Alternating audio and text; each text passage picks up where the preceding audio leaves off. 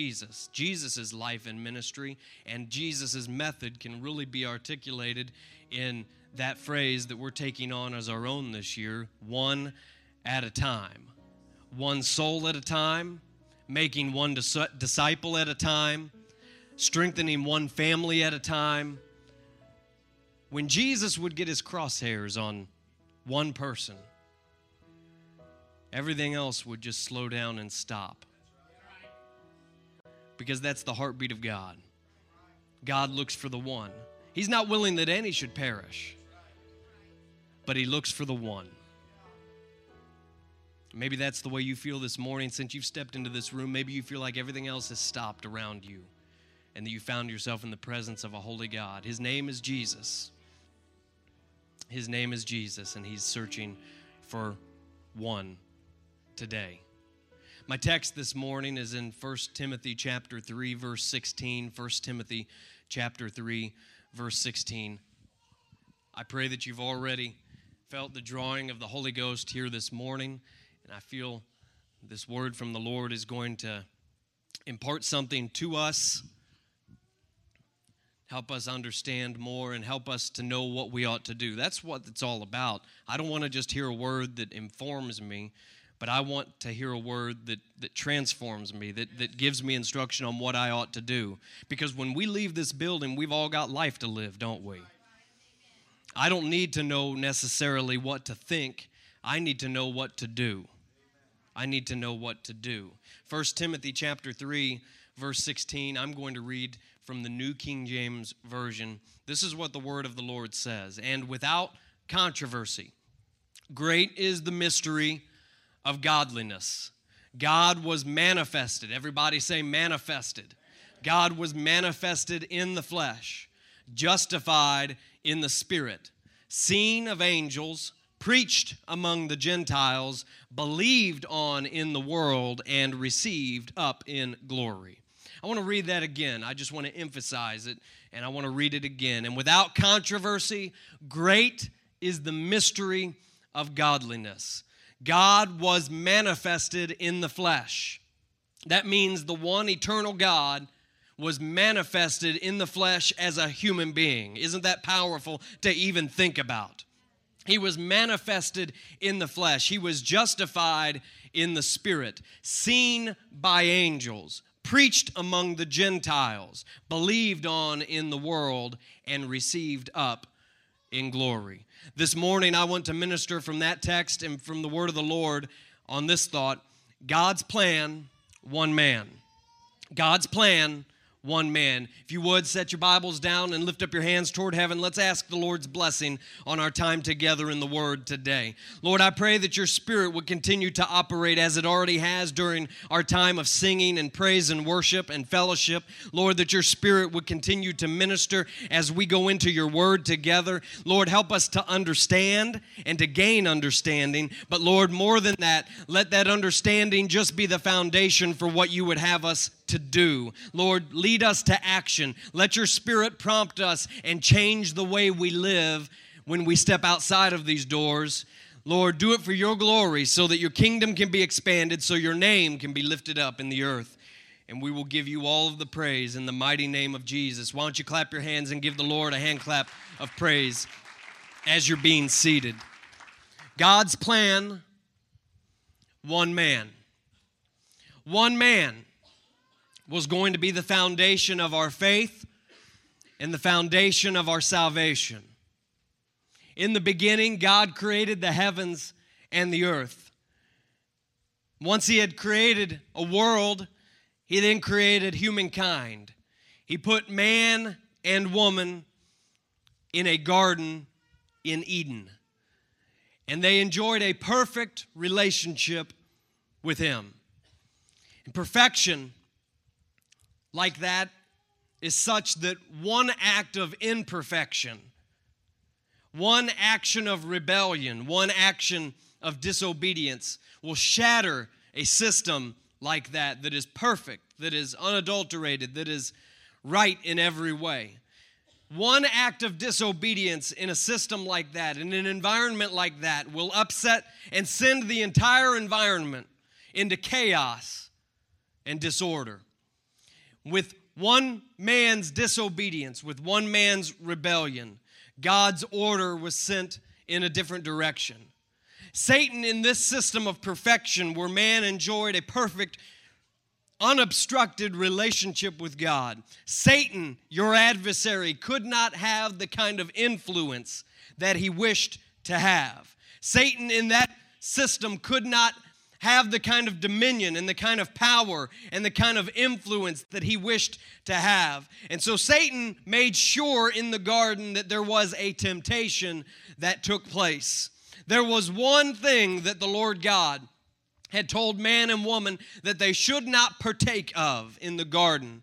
Everything was at their disposal but this one thing, and it was a tree, and the fruit of that tree, it was the tree of the knowledge of the good and evil. Satan knew that this was the one thing that God had drawn a line around, and he had told man that you shall not eat of the fruit of the tree of the knowledge of good and evil.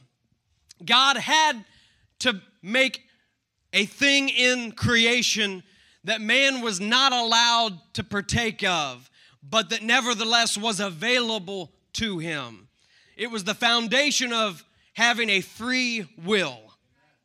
There had to be a choice. It was not the will of God that he have an army, a race of robots that just obeyed his every command unflinchingly and that served him without question. He wanted to have a relationship and a communion with human beings like you and I that was on the foundation of free will. There was a choice that took place, that we wanted to be in relationship with him. And so we put this tree in the garden and said, Adam, Eve, this is the one thing that I need you to stay away from. I need you to make a conscious choice that you are not going to partake of the fruit of this tree. Satan saw such a system, an environment, and he knew that he wasn't going to see his ambitions realized in a system like that. That he was going to come up against a ceiling of influence that he so desperately wanted to get beyond. And so he made sure there was a temptation. One day he took the form of a serpent and he injected himself into a day like any other day. And he come up on Eve and he presented that first woman, Eve, with the temptation to do the one thing that God had placed in that garden that he had told humankind not to partake of. The fruit of the tree of the knowledge of good and evil. And the adversary in that moment took it upon himself to twist the word of God. And he threw humanity into a temptation. It wasn't sin yet. Somebody needs to hear this today. Temptation is not the same thing as sin. The two are not synonymous with one another. There is an unmistakable line that can be traced from one to the other. But to be tempted is not the same thing as sinning. Jesus was in the wilderness and was tempted, but sinned not. Some of you face temptations and you allow the presence of that temptation to be condemnation to you. And it should not be so. It is not the will of God that every time you face a temptation of some kind, that you instantly fall into a pit of condemnation.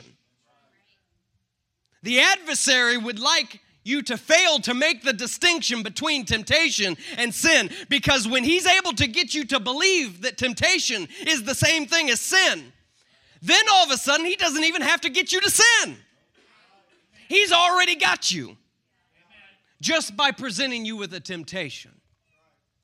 Well, he threw humanity into a temptation that day in the garden. And the problem was not necessarily the temptation being presented. The problem became that they did not have an understanding or a recollection of what God had said to them.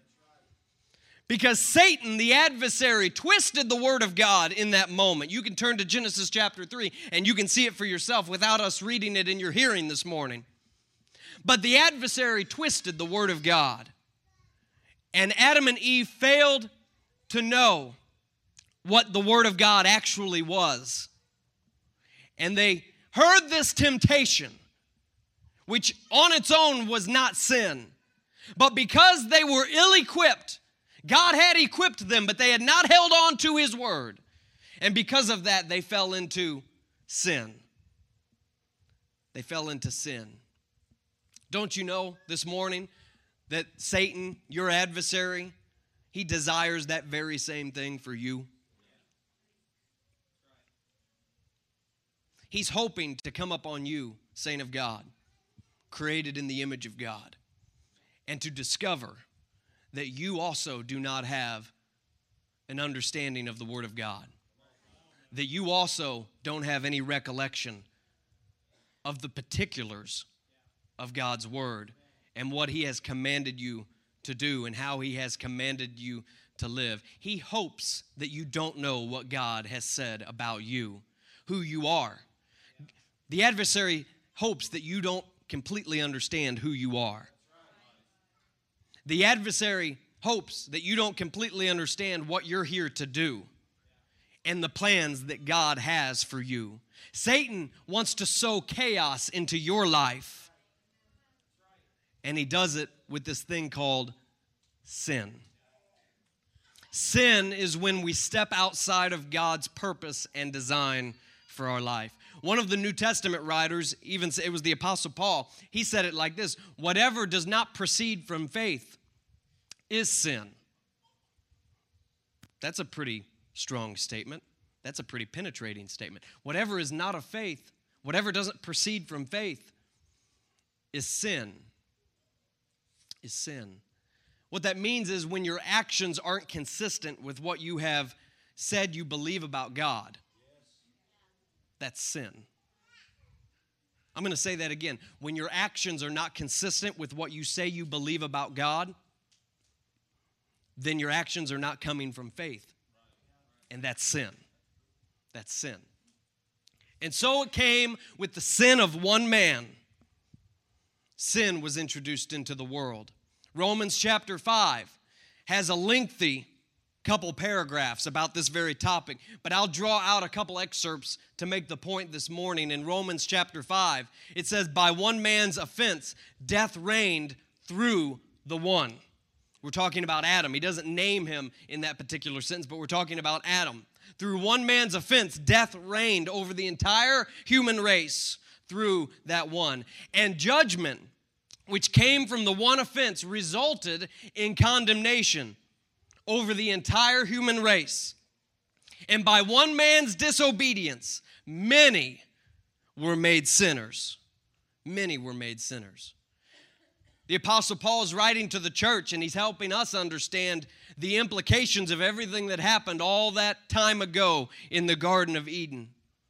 He's helping us try to understand why the world isn't the way that it should be. There isn't a person under the sound of my voice today that doesn't understand for yourself that the world we live in is broken. The world we live in, it doesn't take maybe a day or a week to go by and you can look at something and say, that's just not the way that it's supposed to be.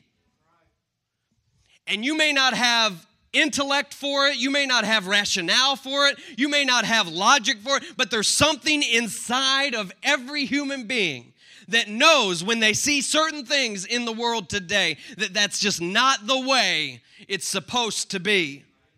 The Apostle Paul knew that, and he knew that there was a generation that was so far removed from the events of that garden that it would be possible to look around at the world today and to know that something wasn't right, but to not have an answer for it and to not know exactly how all this got the way that it did. And if you don't know how we got here, you can't understand how we're going to get out. And so the Apostle Paul wrote to the Roman church, and he wrote to you and me, and he's helping us have revelation about where we are in the world today, and that God's plan was about one man. It rubs us the wrong way sometimes when we hear about Adam, and we hear about how his transgression is passed down to every living human being that's ever been on the face of the earth except Jesus Christ. It rubs us the wrong way whenever we think to ourselves and we start to understand what the Bible is saying to us, that Adam's sin makes me a sinner. And then inevitably, I always go and when given the same choice that he had, I make the same choice. It rubs us the wrong way to think that we have that kind of representation working in our life. This person that none of us have ever met so many years ago made a mistake and became the representative for you and me. And because of his transgression, it makes me a transgressor and a sinner. It puts me and you in what feels like a no-win position. It doesn't feel fair. It doesn't feel right. And we say to ourselves, I don't like that representation. I don't like the system of spiritual representation that this story and this doctrine of God's word presents to me. And you'd be right in that grating against you a little bit, because it doesn't feel good to have somebody making a mistake in your stead and that being passed on to you. It doesn't feel fair. It doesn't feel right. And every one of us has a track record behind us of brokenness and hurt and chaos that we can point to and say, I really don't like that. I really wish we didn't have a spiritual representation system like that. But it's within that system that the gospel grows out of. Because of the sins of one man, all were made sinners. So by the righteousness of one man, all will be made righteous. And that one man's name is Jesus Christ. He was born of a virgin. He was not born between a man and a woman. He was born between a woman and God. Half of his chromosomes are Mary's and half of his chromosomes come from God. Paul wrote Timothy, he said, great is the mystery of godliness. I don't know I don't know. That can't be recreated in a lab somewhere. It's an act of God.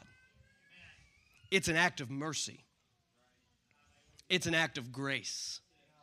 It's a miracle for every single one of us, because God's plan is one man. It's difficult to fathom how much sin, how much brokenness has been released upon the earth since man first fell from their status and position in the garden all those many years ago. But God has always had a plan. Understand this about God. Nothing catches God by surprise. The prophet Isaiah said this, remember the former things of old, for I am God, and there is none other. I am God, and there is none like me, declaring the end from the beginning, and from ancient times things that are not yet done, saying, my counsel shall stand, and I will do all my pleasure. Nothing ever catches God off of guard. And while there may be a trail of brokenness and hurt and chaos in our world, and maybe even in your life, nothing catches God off guard. He has always had a plan. And it's foolishness to the adversary that one man, that one person could make enough of a difference in such a broken and despairing and chaotic world environment. It stuns, it is foolishness to the adversary that one person could make such a difference in a setting like that, that he could turn the tide of sin and corruption in the entire world. 1 Corinthians chapter 1, Paul writes and he explains further for us, and he says, the Jews request a sign, and the Jews seek after wisdom, and the Greeks seek after wisdom. But we preach Christ. We preach Christ and him crucified. To the Jews, a stumbling block or a scandal. To the Greeks, foolishness. But to those who are called both Jews and Greeks, Christ is the power of God and the wisdom of God. Because the foolishness of God is wiser than men, and the weakness of God is stronger than men. God's plan that He's always had has always been about one man. How can one man turn the tide of sin and corruption and brokenness in the whole world and in your life? It's simple. He loves you enough to manifest Himself. Great is the mystery of godliness, that He manifested Himself in human flesh. And He who knew no sin became sin for you. The foolishness of that type of plan in the reasoning. We would like something that's more grand. We would like something that's more complicated or complex. We would even like something that we would get a little bit more participation in, because then I could gain a little bit of the credit. But we aren't permitted a plan like that. God's plan has always been one man. For the Jews, it was scandalous that God could be beaten and die for them. They couldn't conceive of such a reality. The Greeks saw the gospel of Jesus Christ, and it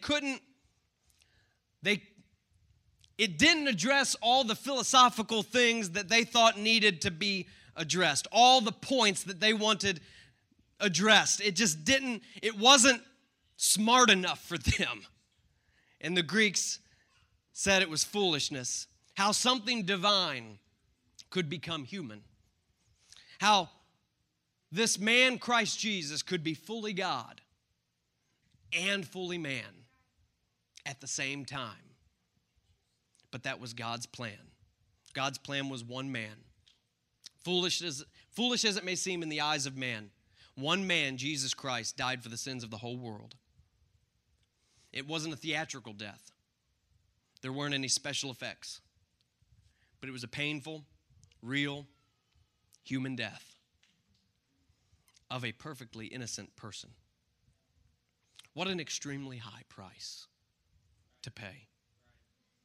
I alluded to it last week when I ministered out of Luke chapter 1 and Acts chapter 1 on Sunday afternoon, that Luke's actions in writing those documents, the gospel and Acts, showed us that Luke understood the heartbeat of God.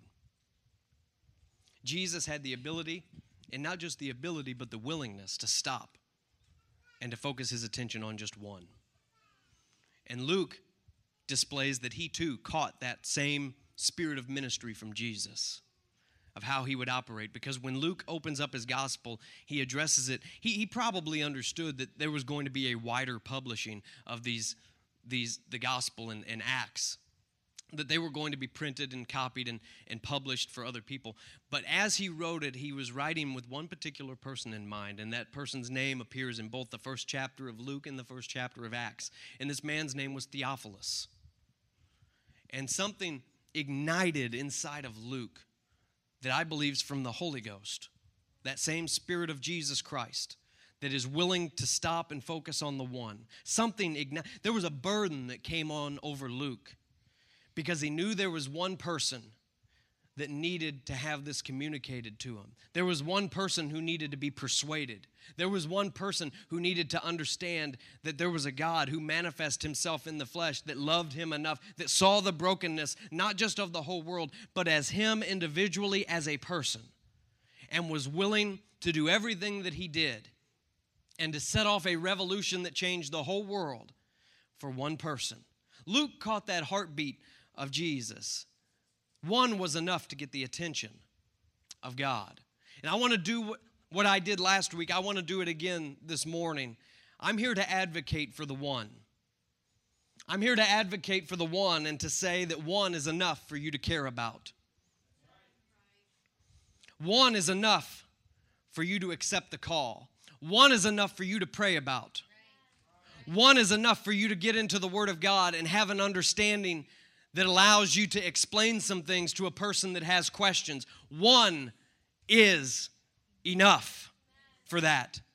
If you don't need any other rationale for that, you can look at the message from last week where Luke zeroed in on the one, and it's evident that no one would do that except that they caught the heartbeat. They got into alignment with the will of God.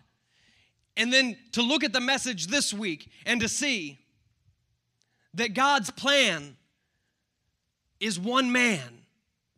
And that because of the way God orchestrated the plan of redemption, the plan of salvation for the whole world, that it was centered around one person, doesn't that send the message to you and I that one is worth it?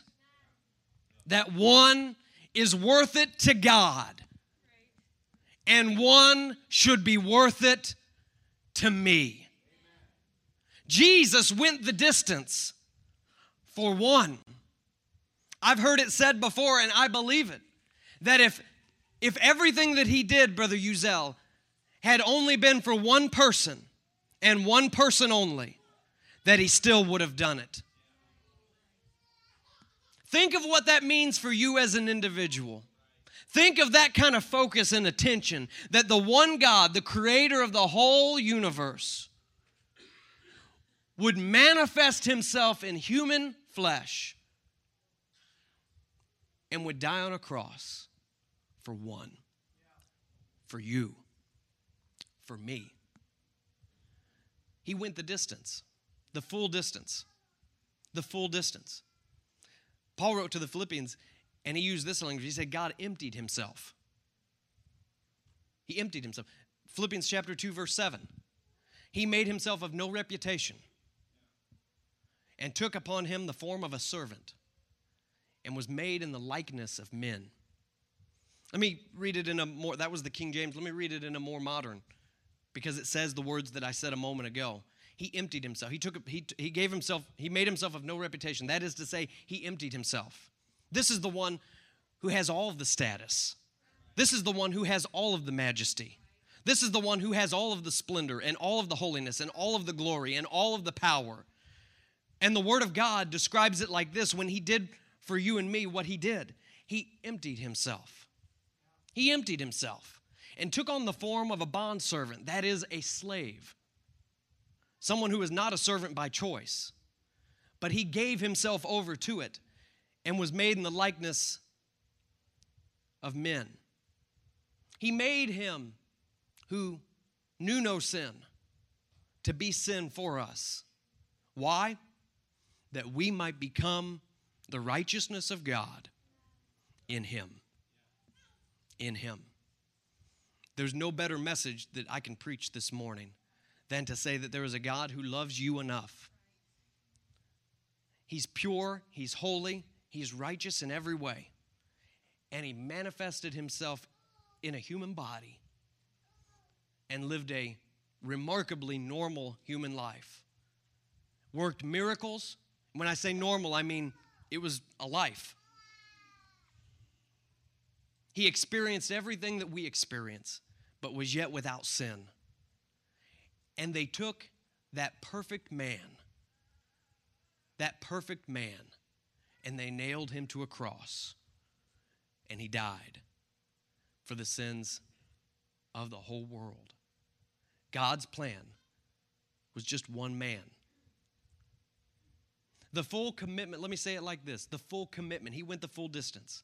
The full commitment of one man unlocked the full potential of every person. Because you were enslaved by sin. The book of Romans says it like this: you were under sin.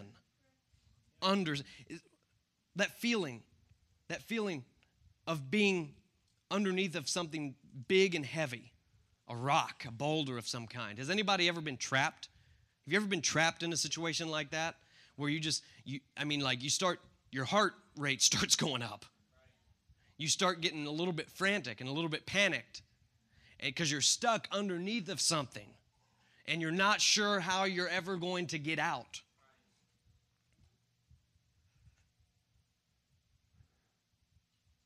There's times, and there's many, that have never heard this gospel.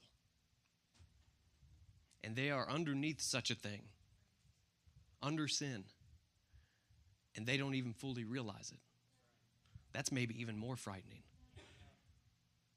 To be underneath of something, to be enslaved to something, and to not really know a reality that suggests that it could be any different. I've said it before recently. The only thing worse than being lost is being lost and no one's looking for you.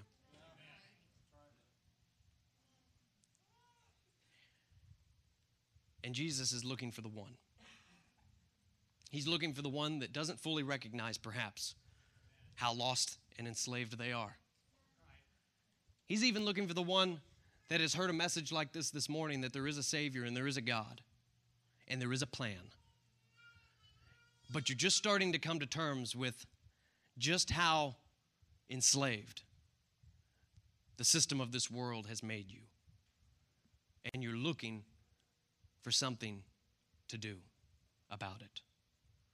It's not just a matter of understanding it. I said it before I started this morning. But Lord, help us to know what we can do. Because He's already done it all. It's not like we have to work to gain our salvation. There's just a faith that rises up that says, it doesn't have to be this way. God's got a plan. He's got a man that did all the heavy lifting for me. All I've got to do is start standing up and walking. I've got to receive what He is willing to freely give me. Paul resolved this, and this is what changed everything about Paul. Paul came from he wasn't born into a Christian, into a believing disciple household.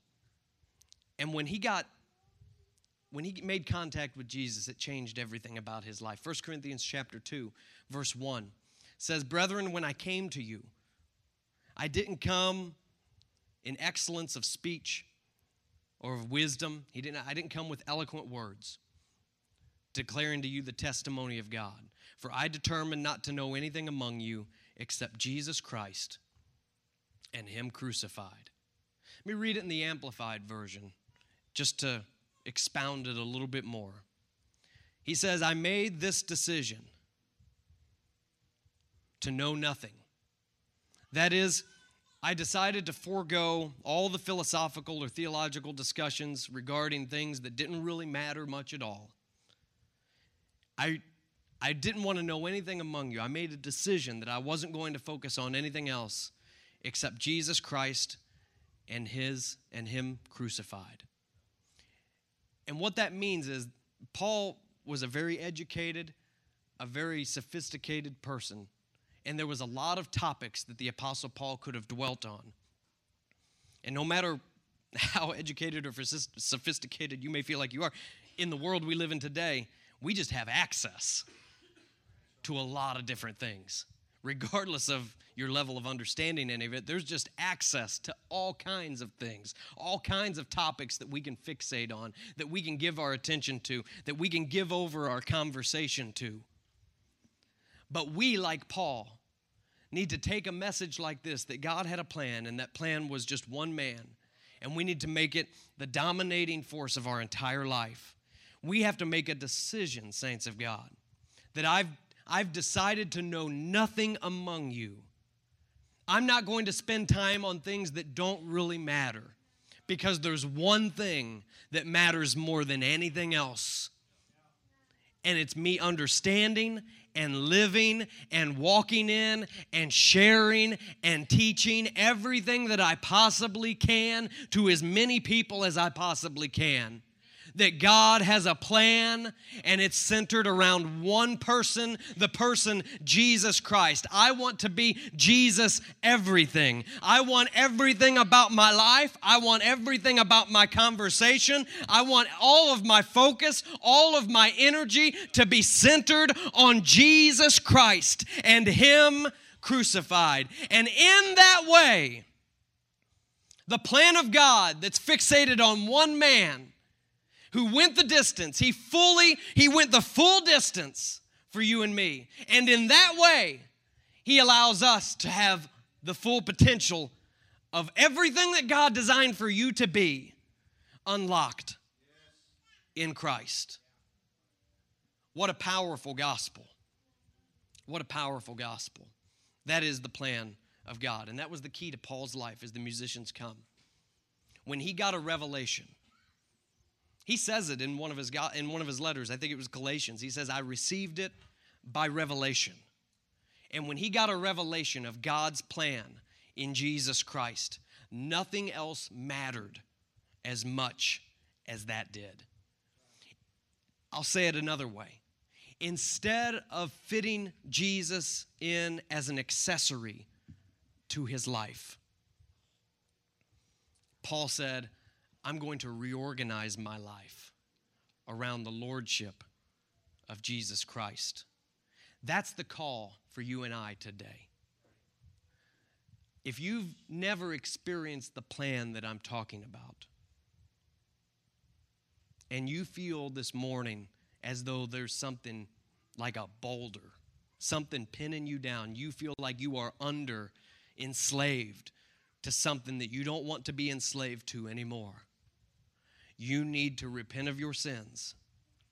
You need to be baptized in the name of Jesus for the remission of your sins. And God will fill you. He will fill you with the gift of His Spirit, the Holy Ghost. And when God's Spirit, the Holy Ghost, starts to dwell inside of you, you'll know it because you'll speak in a language that you'd never learned before. There's just evidence. And some people think that's weird, but here's what it does. There's no doubt. There's no doubt in the New Testament when somebody's filled with the Holy Ghost. They speak in other tongues. It's evidenced.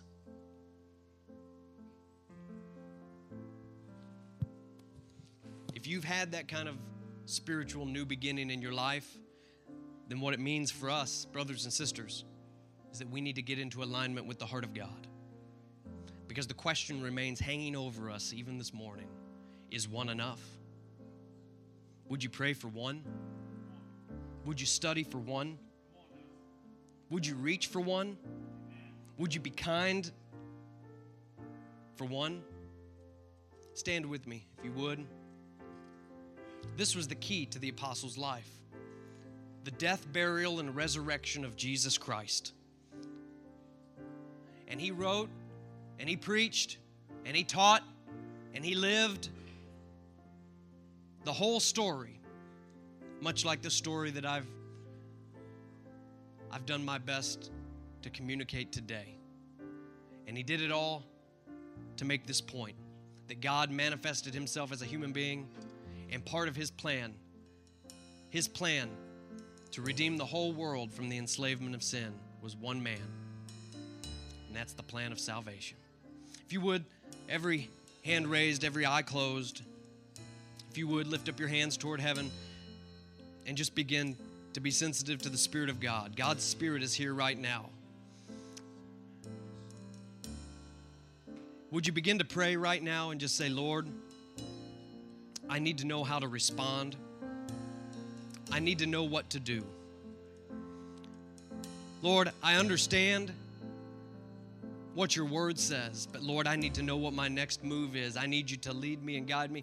Maybe I've spoken over something right now and somebody already knows what their next move is. I want these altars to be open right now, and I would that every Holy Ghost-filled saint of God, if you would find your way up to one of these altar areas and you'd find your way up to a place in a posture of prayer, these altars are open right now. Would you begin to respond? Because there's those in this room right now that they feel pinned down by the weight of sin, by the enslavement of the things of this world.